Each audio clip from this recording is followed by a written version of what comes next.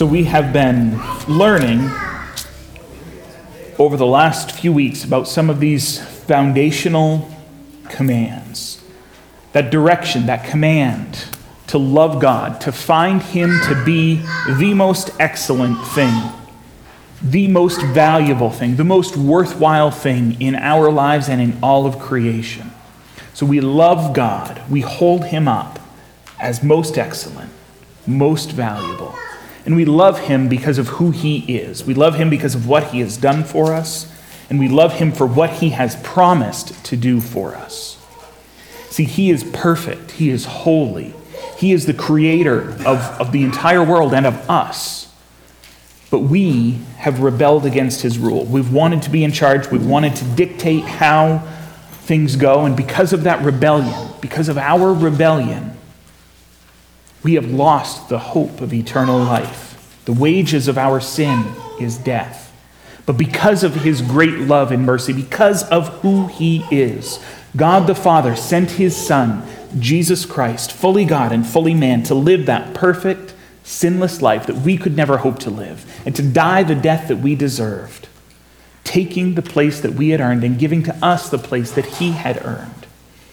So if we accept that gift and turn away from our rebellion and seek, if we follow and love Him, then we are made right with God. Our relationship with Him is repaired, and we look forward to an eternity with Him. That looked like it hurt. An eternity free of that sort of pain, free of that sort of suffering, free of sin and of death, and filled with the majesty and the glory of God. So that is why we love Him. We are also called then to love others, because other people, the people around us, every single human being is an image bearer of God. They bear God's image just as we do, and they are worthy of dignity and respect because of that. And so we talked about how we love others by seeing a need in their life, identifying that need, and then stepping into their life to meet that need at some sort of cost to ourselves, whether that's money, whether that's time, whether that's patience. Sometimes we meet that need by our very lives.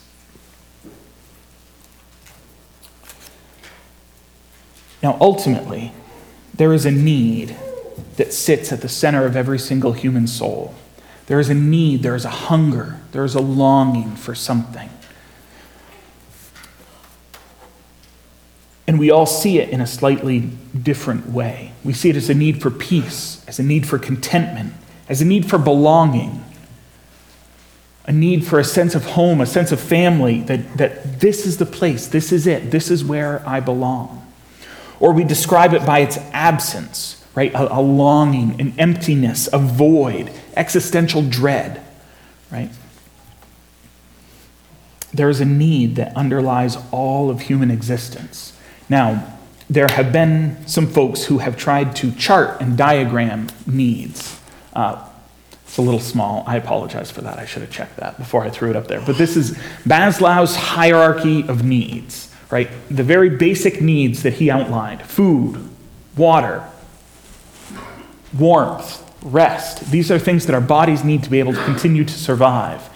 And once those are met, we can begin pursuing safety and security, intimate friendships, friends, prestige, a feeling of accomplishment. And at the very height of that is self-actualization, right? Achieving one's full potential, having a life that's full of meaning and purpose. So over time, as people, as families, as a human race, we've moved up this hierarchy, right? You know, we generally, at this stage in our lives, don't struggle for food or water or warmth or rest. If you do, please let us know. That is a need that exists in your life, and we would love to love you by meeting that need. But we've moved up. But we've found, we've moved up and in anticipation that if I can just get to that next level, if I can just have my hunger satisfied, then I'll be good. If I can just have my need for safety and security met, then I'll be okay. Everything's going to be good. And so we move up to the next level. But what we've discovered as a human race is that when you get up to the top of that pyramid, when you have achieved your life's full potential, when you have been as creative as you can be, when you have reached the pinnacle of success in your professional or personal life, you sit there and you say, is this it? Is this all that there is? You're left with that same sense of emptiness, that same sense of incompleteness. And so we try to seek to fill that need, that hunger, that emptiness, that void, to drown out that existential dread of our own mortality. And it's easy for us to try and do that today, right? You spend so much time scrolling on Facebook that you don't have to think about the fact that your life is spiraling out of control. Right? You pin enough fun summer ideas that you don't have to think about the fact that the years that you have left with your children are not as many as they once were. You run to work first thing in the morning and return late at night to avoid that unhappy marriage. You drink to avoid those feelings of inadequacy. You turn to drugs to just feel something.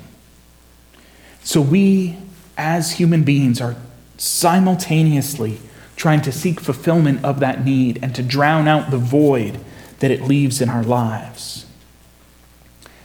Now, the fulfillment of that need, the meeting of that need, the word in Hebrew is shalom, right? It's this ultimate sense of peace, ultimate sense of belonging, security, of well-being, of fulfillment. It is the satisfaction of every single need on that chart and then some.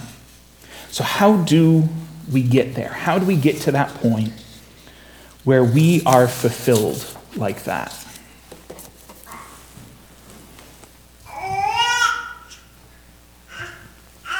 Anybody tell me what this is? Craftsman flathead screwdriver. Now, I have used this screwdriver and ones like it, for lots of things other than a screwdriver, right? You use it as a chisel. You can use it as a pry bar. You jam it in and you pry with it, right? I've even used it as a trailer pin, right? To hook on a piece of equipment behind a tractor. Didn't have a pin, so I dropped this in. And I mean, it works okay for a little while. Just don't go too fast. But to use this screwdriver only as those things misses what it was created for. It was designed to accomplish a particular task. And when we misuse it, it doesn't quite work right. It doesn't make a very good pry bar. It doesn't make a very good chisel. It doesn't make a very good trailer pin either. But when we've used it the way that it was intended, all of the different parts and pieces of it make sense. They all have a purpose. They all work together to accomplish the end that this screwdriver was created to accomplish. Same thing with a hammer, right? I've used this hammer as a grinder. I was in Haiti, and there were bolts in the cement slab that needed to come out. We would have just used a grinder. They didn't have a grinder. I stood there for about 15 minutes on each one, beating it back and forth until it finally broke off level with the concrete. It's a very inefficient grinder. It does not work well as a grinder. And it's still got all the marks on the end of it from doing that. I've used it as a pickaxe, right? To break up some hard dirt, right? It doesn't work very well as a pickaxe, but it was the pickaxe I had, so I used it. But when you use this as a framing hammer, when you drive that nice, shiny, straight nail into that perfectly kiln-dried piece of wood, and it gives that nice ping, anybody know what I'm talking about? It's got a lovely sound to it. This hammer sings when you use it the way that it's supposed to be used. But when you use it for something other than what it was designed to be used for, it doesn't work quite so well. So to assign feelings to my poor hammer and screwdriver They are left unfulfilled. There is potential in them that is unfulfilled when they are used for something that they are not meant to be used for. When we are using these things the way that they are designed to be used, there's nothing extra about how they are put together. There's nothing that is unused. There's nothing that's the wrong way. It all works together in one graceful, beautiful movement. That tool experiences shalom in that moment. And so man's greatest need then is to do what we were made to do. Right? And so we have that sense of unease, that sense of emptiness, because we're not doing what we were made to do. We're not fulfilling our purpose. So what were we created for? In the 1600s, the Presbyterian and the Anglican churches in Scotland and England got together, and one of the documents that they published as a result of that gathering was this Westminster Shorter Catechism, which is used to teach kids and new believers some of the principles of the faith. And the very first thing that they wanted to establish was just this. What is man's purpose? What is the chief end of man? And the answer that they gave, the chief end of man, is to glorify God and enjoy him forever. So we are destined, we are created. We were created to bring glory to God, to love him. And if we aren't doing that, then we're like a hammer that's used as a pickaxe or a grinder, right? We are not fulfilling our purpose, and we are going to remain unfulfilled because of that. So when we are loving God, when we are doing what we were created to do, then that is when we will find that all of our needs have been met in our love of God. This is what the 23rd Psalm speaks to, right? The Lord is my shepherd, I shall not want. The Lord is my shepherd, I shall not want. There are none of my needs that will remain unfulfilled if I am trusting in my heavenly Father as my shepherd. He makes me lie down in green pastures. He leads me beside still waters. He restores my soul. He leads me in paths of righteousness for his name's sake. Even though I walk through the valley of the shadow of death, I will fear no evil, for you are with me. Your rod and your staff, they comfort me. You prepare a table before me in the presence of my enemies. You anoint my head with oil, my cup overflows. Surely goodness and mercy shall follow me all the days of my life, and I shall dwell in the house of the Lord forever. So with God as his shepherd, all of his needs, all of his wants, all of these things find their perfect and complete fulfillment in his heavenly Father. Because ultimate fulfillment of any and all of these human needs cannot happen apart from God. In John 4, you remember the story of Jesus and the woman at the well? So Jesus is sitting there and this woman comes to draw water out of this well. And as they carry on that conversation, we'll kind of jump into the middle of it here. Jesus said to her, "Everyone who drinks of this water will be thirsty again. But whoever drinks of the water that I will give him will never be thirsty again. The water that I will give him will become in him a spring of water welling up to eternal life." The woman said to him, "Sir, give me this water so that I will not be thirsty or have to come here to draw water." So there exists in the human heart this need, a need that can only be satisfied, that can only be fulfilled by Christ. It can only be fulfilled by a right relationship with him. We can meet every other need. We can move up that chart to the very peak of it, but we cannot be whole. We cannot be at peace until we are drinking of that living water, until we are loving God with everything that we are. But when we drink from the living water that is God himself, all of our other needs will be filled. This was the point that Augustine got to with that quote that I use about every other week, it feels like. When he said to God, "You have made us for yourself, and our hearts are restless till they find their rest in thee.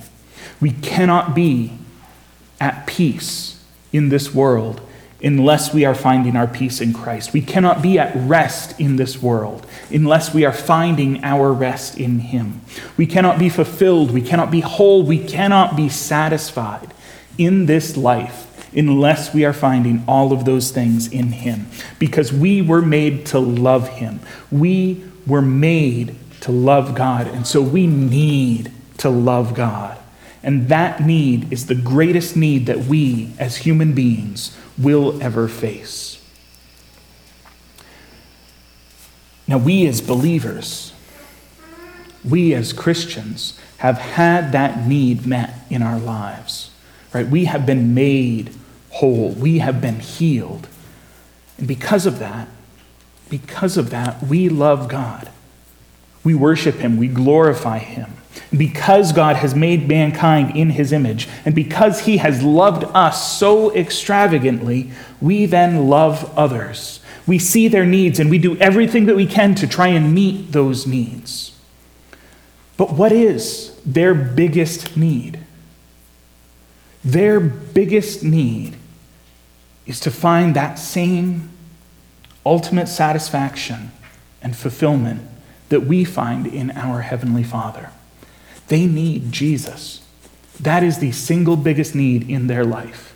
And so loving God and loving others it has to lead to us teaching the people around us to love God and to love others as well.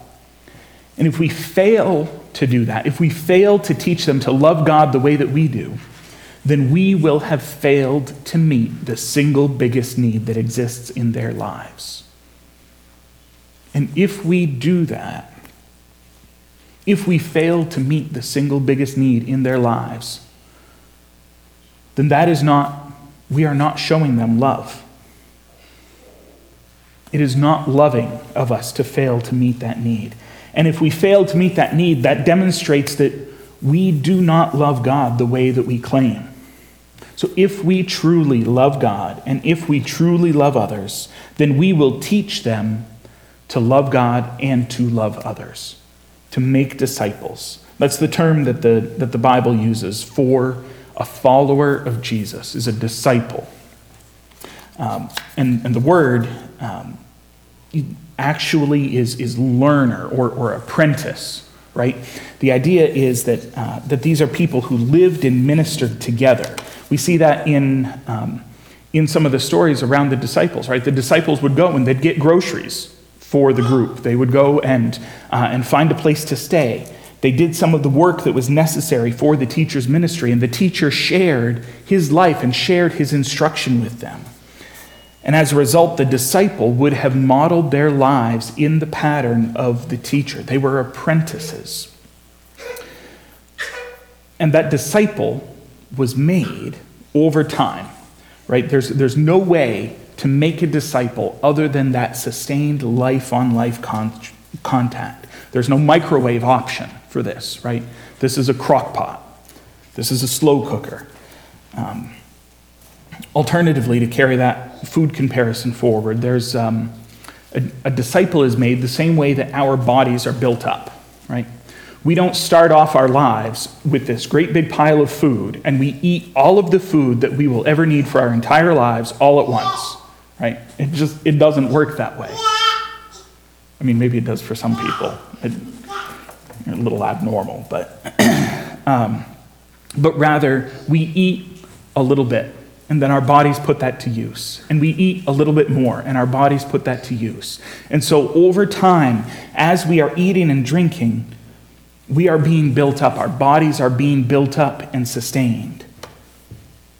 It didn't happen all at once. It's this long, slow, cumulative work as your body processed all of those calories and those nutrients into the form that you have now. So in the same way, a disciple is built up slowly over the span of years, decades even, right? Now, there might be a few books or sermons or discussions or moments that stick with you over time. But by and large, we are slowly growing. We are changed. We are fed by the word. We are fed, we grow through the Spirit. We grow in the encouragement of God's people. Because even Jesus, right? Even Jesus, perfect teacher, took him 3 years. He spent 3 years building up his disciples. And at least for me, I see this being true in my life. Right? Some of the people who have had the most influence on me are not the most educated, right? The most gifted theological thinkers. The biggest names are the brightest stars, right? But the people who have had the biggest impact on me are the men and women who have quietly, slowly, patiently walked along beside me, demonstrating for me what it means to follow Jesus, and constantly encouraging me in example and in word to do the same. Specifically, especially early on in my career, I had the privilege of working for a series of strong Christian men who showed me what it looks like for somebody in the business world to handle a difficult customer.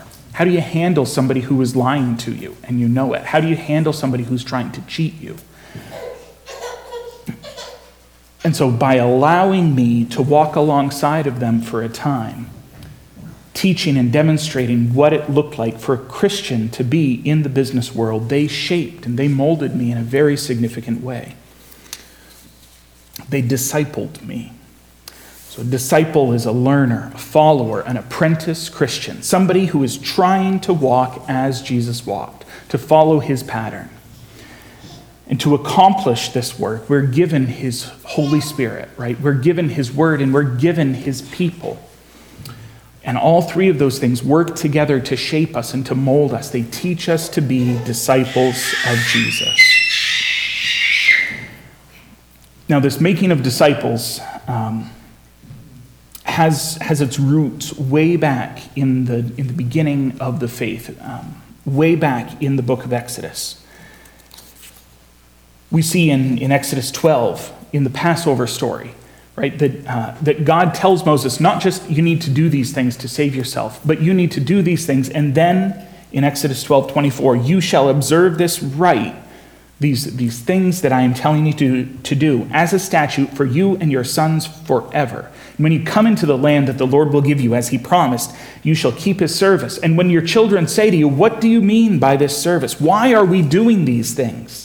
You shall say, it is the sacrifice of the Lord's Passover, for he passed over the houses of the people of Israel in Egypt when he struck the Egyptians, but spared our houses.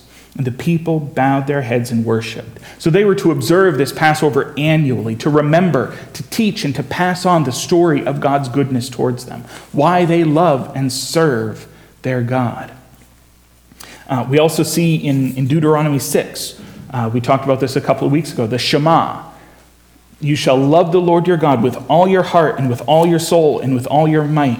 And these words I command you today shall be on your heart. You shall teach them diligently to your children, and you shall talk of them when you sit in your house, and when you walk by the way, and when you lie down, and when you rise. You shall bind them as a sign on your hand, and they shall be as frontlets between your eyes. You shall write them on the doorposts of your house and on your gates. So passing on these commands, passing on their faith, this law, this scripture, should be a part of our daily lives. These things should go with us wherever we go, and we should be teaching them diligently to those who are following after us. And he gives the reason a few verses later. In Deuteronomy 6:20, he says, when your son asks you in the time to come, what is the meaning of the testimonies and the statutes and the rules that the Lord our God has commanded you, then you shall say to your son, we were Pharaoh's slaves in Egypt, and the Lord brought us out of Egypt with a mighty hand. And the Lord showed signs and wonders great and grievous against Egypt and against Pharaoh and all his household before our eyes. And he brought us out from there, that he might bring us in and give us the land that he swore to our fathers. And the Lord commanded us to do all these statutes, to fear the Lord our God for our good always, that he might preserve us alive as we are this day. And it will be righteousness for us if we are careful to do this commandment before the Lord our God, as he has commanded us. So it was of the utmost importance for this generation to pass along their faith for the good of those who would come after them. And this was why in 2 Timothy 2, Paul said to Timothy, "What you have heard from me in the presence of many witnesses, entrust to faithful men who will be able to teach others also." So there is an expectation there from the very beginning of the nation of Israel to the church today. There is an expectation there that we are passing along our faith to those who are following after us. But most importantly, and most critically, we have this passage in Matthew 28 that is called the Great Commission. Great Commission. So after Jesus was crucified and buried, and after he rose again, he gathered the disciples together. Matthew 28:18. "And Jesus came and said to them, 'All authority in heaven and on earth has been given to me.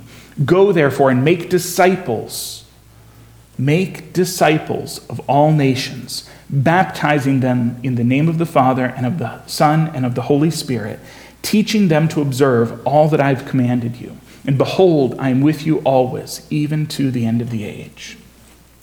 So making a disciple here has two pieces, right? We have baptism. We have this event where we proclaim, I am repenting of my sins. I am dying to my sins. I'm leaving them behind, and I'm following after Jesus. In death and in life, I am following him. So that commemoration is symbolic of our entry into the kingdom of heaven. That's our naturalization ceremony. That's when we swear an oath of allegiance to the true king of this earth. And so we need to be working to bring people into the kingdom. But that's only a part of it, right? That's only a part of what Jesus has called us to do here. Because in addition to baptizing, he also calls us to go and to teach, to pass along what it is that we have learned about who God is and what he has done. Teaching those around us to love God and to love others the way that we have learned. Now, this is one of the recurring patterns that we see in scriptures, that we are blessed then to bless others. We have been given to then give away. That was the point that God made in Genesis 12 when he's talking to Abraham and calling Abraham out of where he was for the very first time. And he says to him, "I will make of you a great nation, and I will bless you and make your name great, so that you will be a blessing. I will bless those who bless you, and him who dishonors you I will curse, and in you all the families of the earth shall be blessed." So we have been blessed. We've been saved. Friends, we have been saved to save others. We have been blessed to be a blessing. We have been given a seat at the table in the kingdom to be able to invite others to come along with us. And just as with the command to love God and to love others, there are consequences if we don't get this right. We're not going to read the whole thing, but the parable of the talents in Matthew 25, I'd encourage you to take a look at that on your own. But there's this master who gives these three servants different amounts of money. Talents. It's a weight of silver. It's a tremendous amount of money. He gives to the one 10, he gives to the second one 5, and he gives to the third one just 1 talent. And he goes away for some long period of time. He comes back and he calls the servants together to settle up accounts. How did you do with the money that I entrusted you with? How did you do with what I've been given, with what I have given you? The first one comes and he says, "You gave me 10, here's 10 back. I made a return on this investment." And the master says, "Well done, good and faithful servant." And the second one comes. He says, "You gave me 5, I made another 5, here's 10. The master says, "Well done, good and faithful servant." And then you have that third servant, the one who's given 1 talent, the smallest amount of all. He said, I was afraid. I was afraid I was going to lose this. I was afraid I was going to mess it up. And I didn't want to lose it. And so I buried it. I hid it. But here, I kept it safe for you. Here's the one talent that you entrusted me with. And how does the master respond? You wicked, lazy servant. You should have returned an investment on what I gave you. So we have been entrusted with a treasure, and we serve a master who entrusts us with that treasure expecting a return. He expects us to put it to work, to make more of that treasure, to give back to him. So the point then to what we do here is not just to keep our faith safe, not just to build up our faith, but rather the point is to replicate, to reproduce our faith, to invest it, to show a return. So is that what we're doing? Is that what you're doing? Are you investing the faith that has been entrusted to you in other people? Or have you buried it in the ground to keep it safe? We, each one of us who are sitting here, has been invested in. Somebody took their faith and invested it in you. That's why you're here. You would not be here if somebody had not done that for you. And so we then have a responsibility, if we have been blessed, to be a blessing. If we have been given something, to give it away. If we have been invested in, then we have a responsibility to be investing in others. We have a scriptural obligation to pass on what we have learned. But we need to be paying attention to both parts of the Great Commission, right? Both the baptizing and the teaching. So with both within our church body here and within my family, I've got some folks who work in college admissions, right? Trying to get students to go to a particular college. Now there can be some problems there, right? Because if you go out and you convince 100,000 students to show up at your college, and they show up and you don't have classes for them to attend, you don't have dorms for them to stay in, you don't have degree programs, you got them there, I would say that you pretty well failed as a school, right? I mean, that's kind of pointless.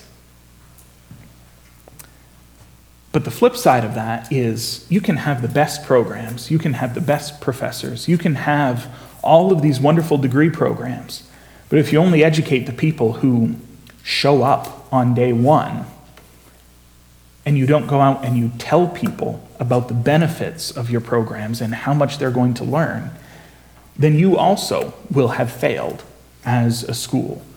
Because there are marketers, there are advisors to help people to understand why it is important for them to be there.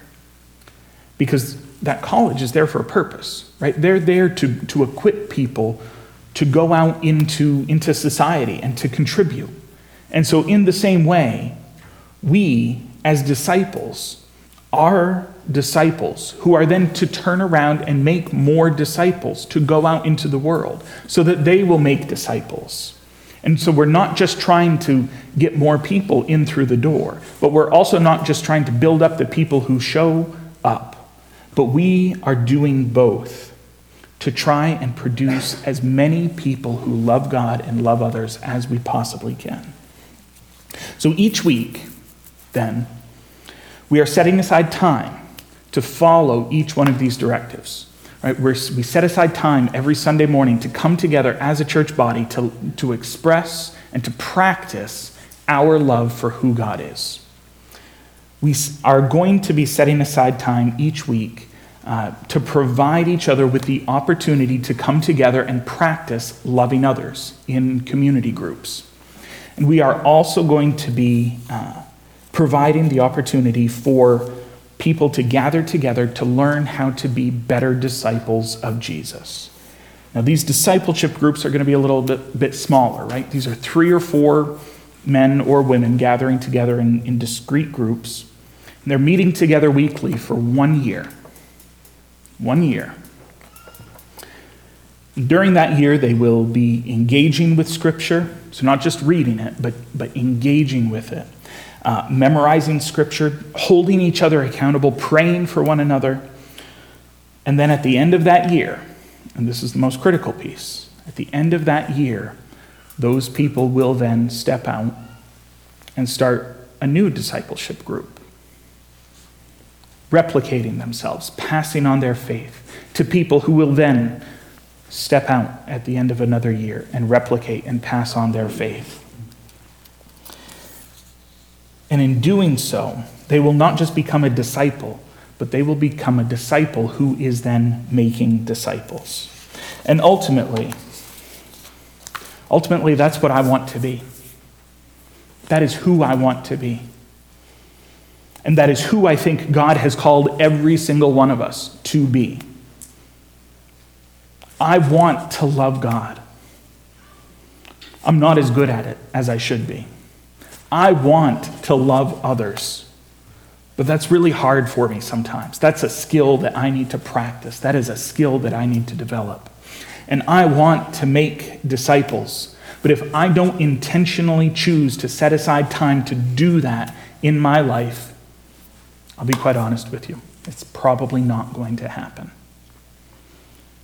So these are things that I need as a believer right now. These are the things that I wish that I had 5 years ago. These are the things that I wish I had 20 years ago. These are the things that I need in my life. And I think that we all need in our lives to have that firm, healthy foundation.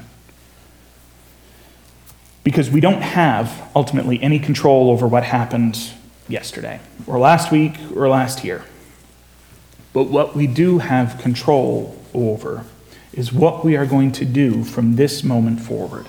So from this moment forward, I want to be growing in my love for God. I want to be growing in my love for others. And I want to be making disciples.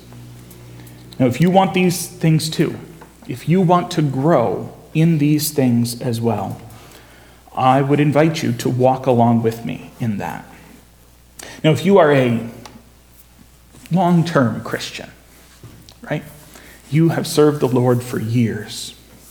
I would encourage you not to rest on the laurels of what you have, on where you've come from, or where you've arrived at, or how long it is that you have been serving God.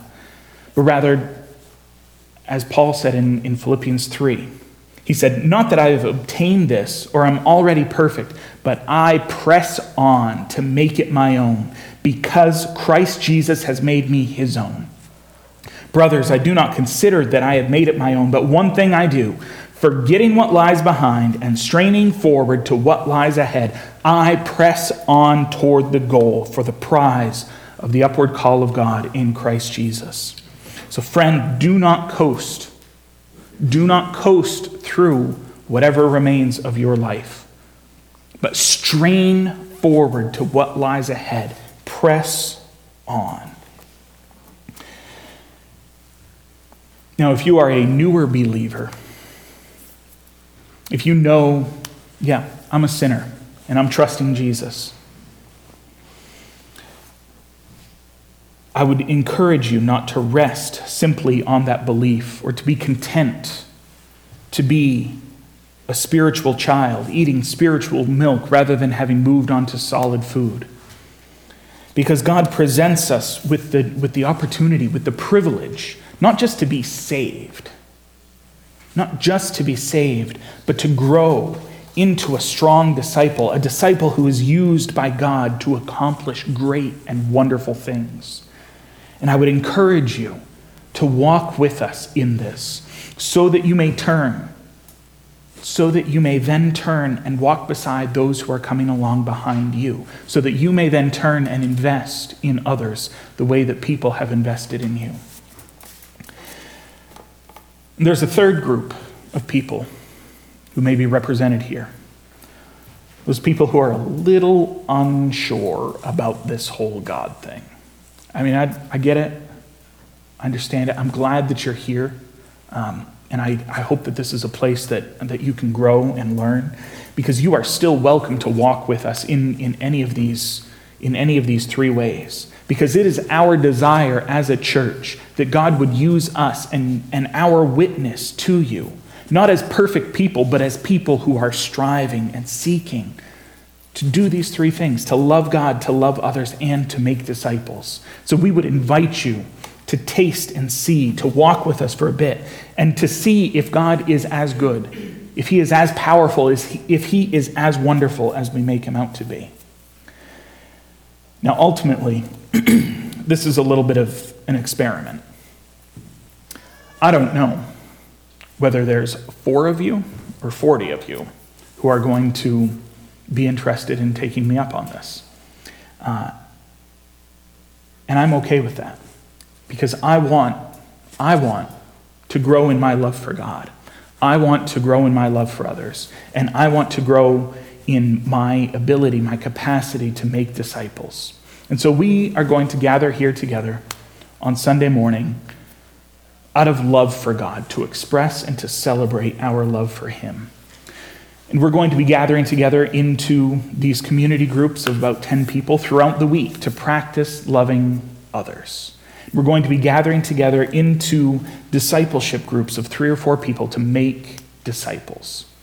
Now, if you want to be a part of this experiment, if you want to try and see what it is that God is trying to do in and through us, let me know.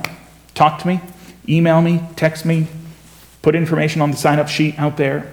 Even if you have challenges, right? Even if there are barriers, in childcare, mobility, job schedules, if you want to grow in these 3 areas, let me know, please, so that we can walk alongside one another in that. So are you willing? Are you willing? Do you want to try and make a return on the investment, that treasure of faith that was made in you? Are you willing to pour out your life for the good of others, just as others have poured into you in the past? Are you willing to invest as others have invested in you? Let's pray. Father, we thank you. God, we are not worthy of the privilege to come before you as your children. We are not worthy of this calling that you have placed on our lives. We're not capable of this calling that you have placed on us.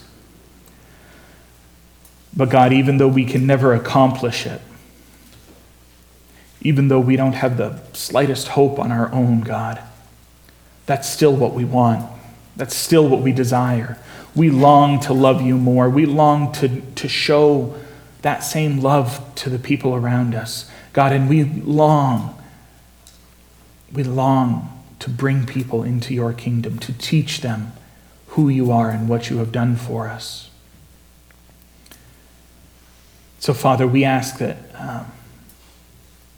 as much as our hearts long for that, God, that you would cause us to move, God, to turn that longing, to turn that desire into actions, God. We ask that you would be at work in our hearts, creating in us a need to follow more closely after you and to walk alongside our brothers and sisters who are experiencing that same need, that's being compelled to walk that path, Father. We love you and we praise you this morning. In the name of Jesus Christ our Lord. Amen.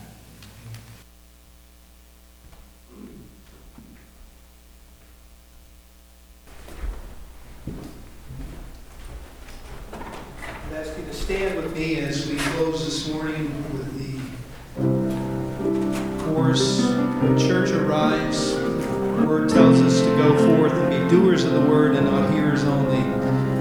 And the words of this song encourage us to go out and be the people God has called us to be in Him. Please join us for this song.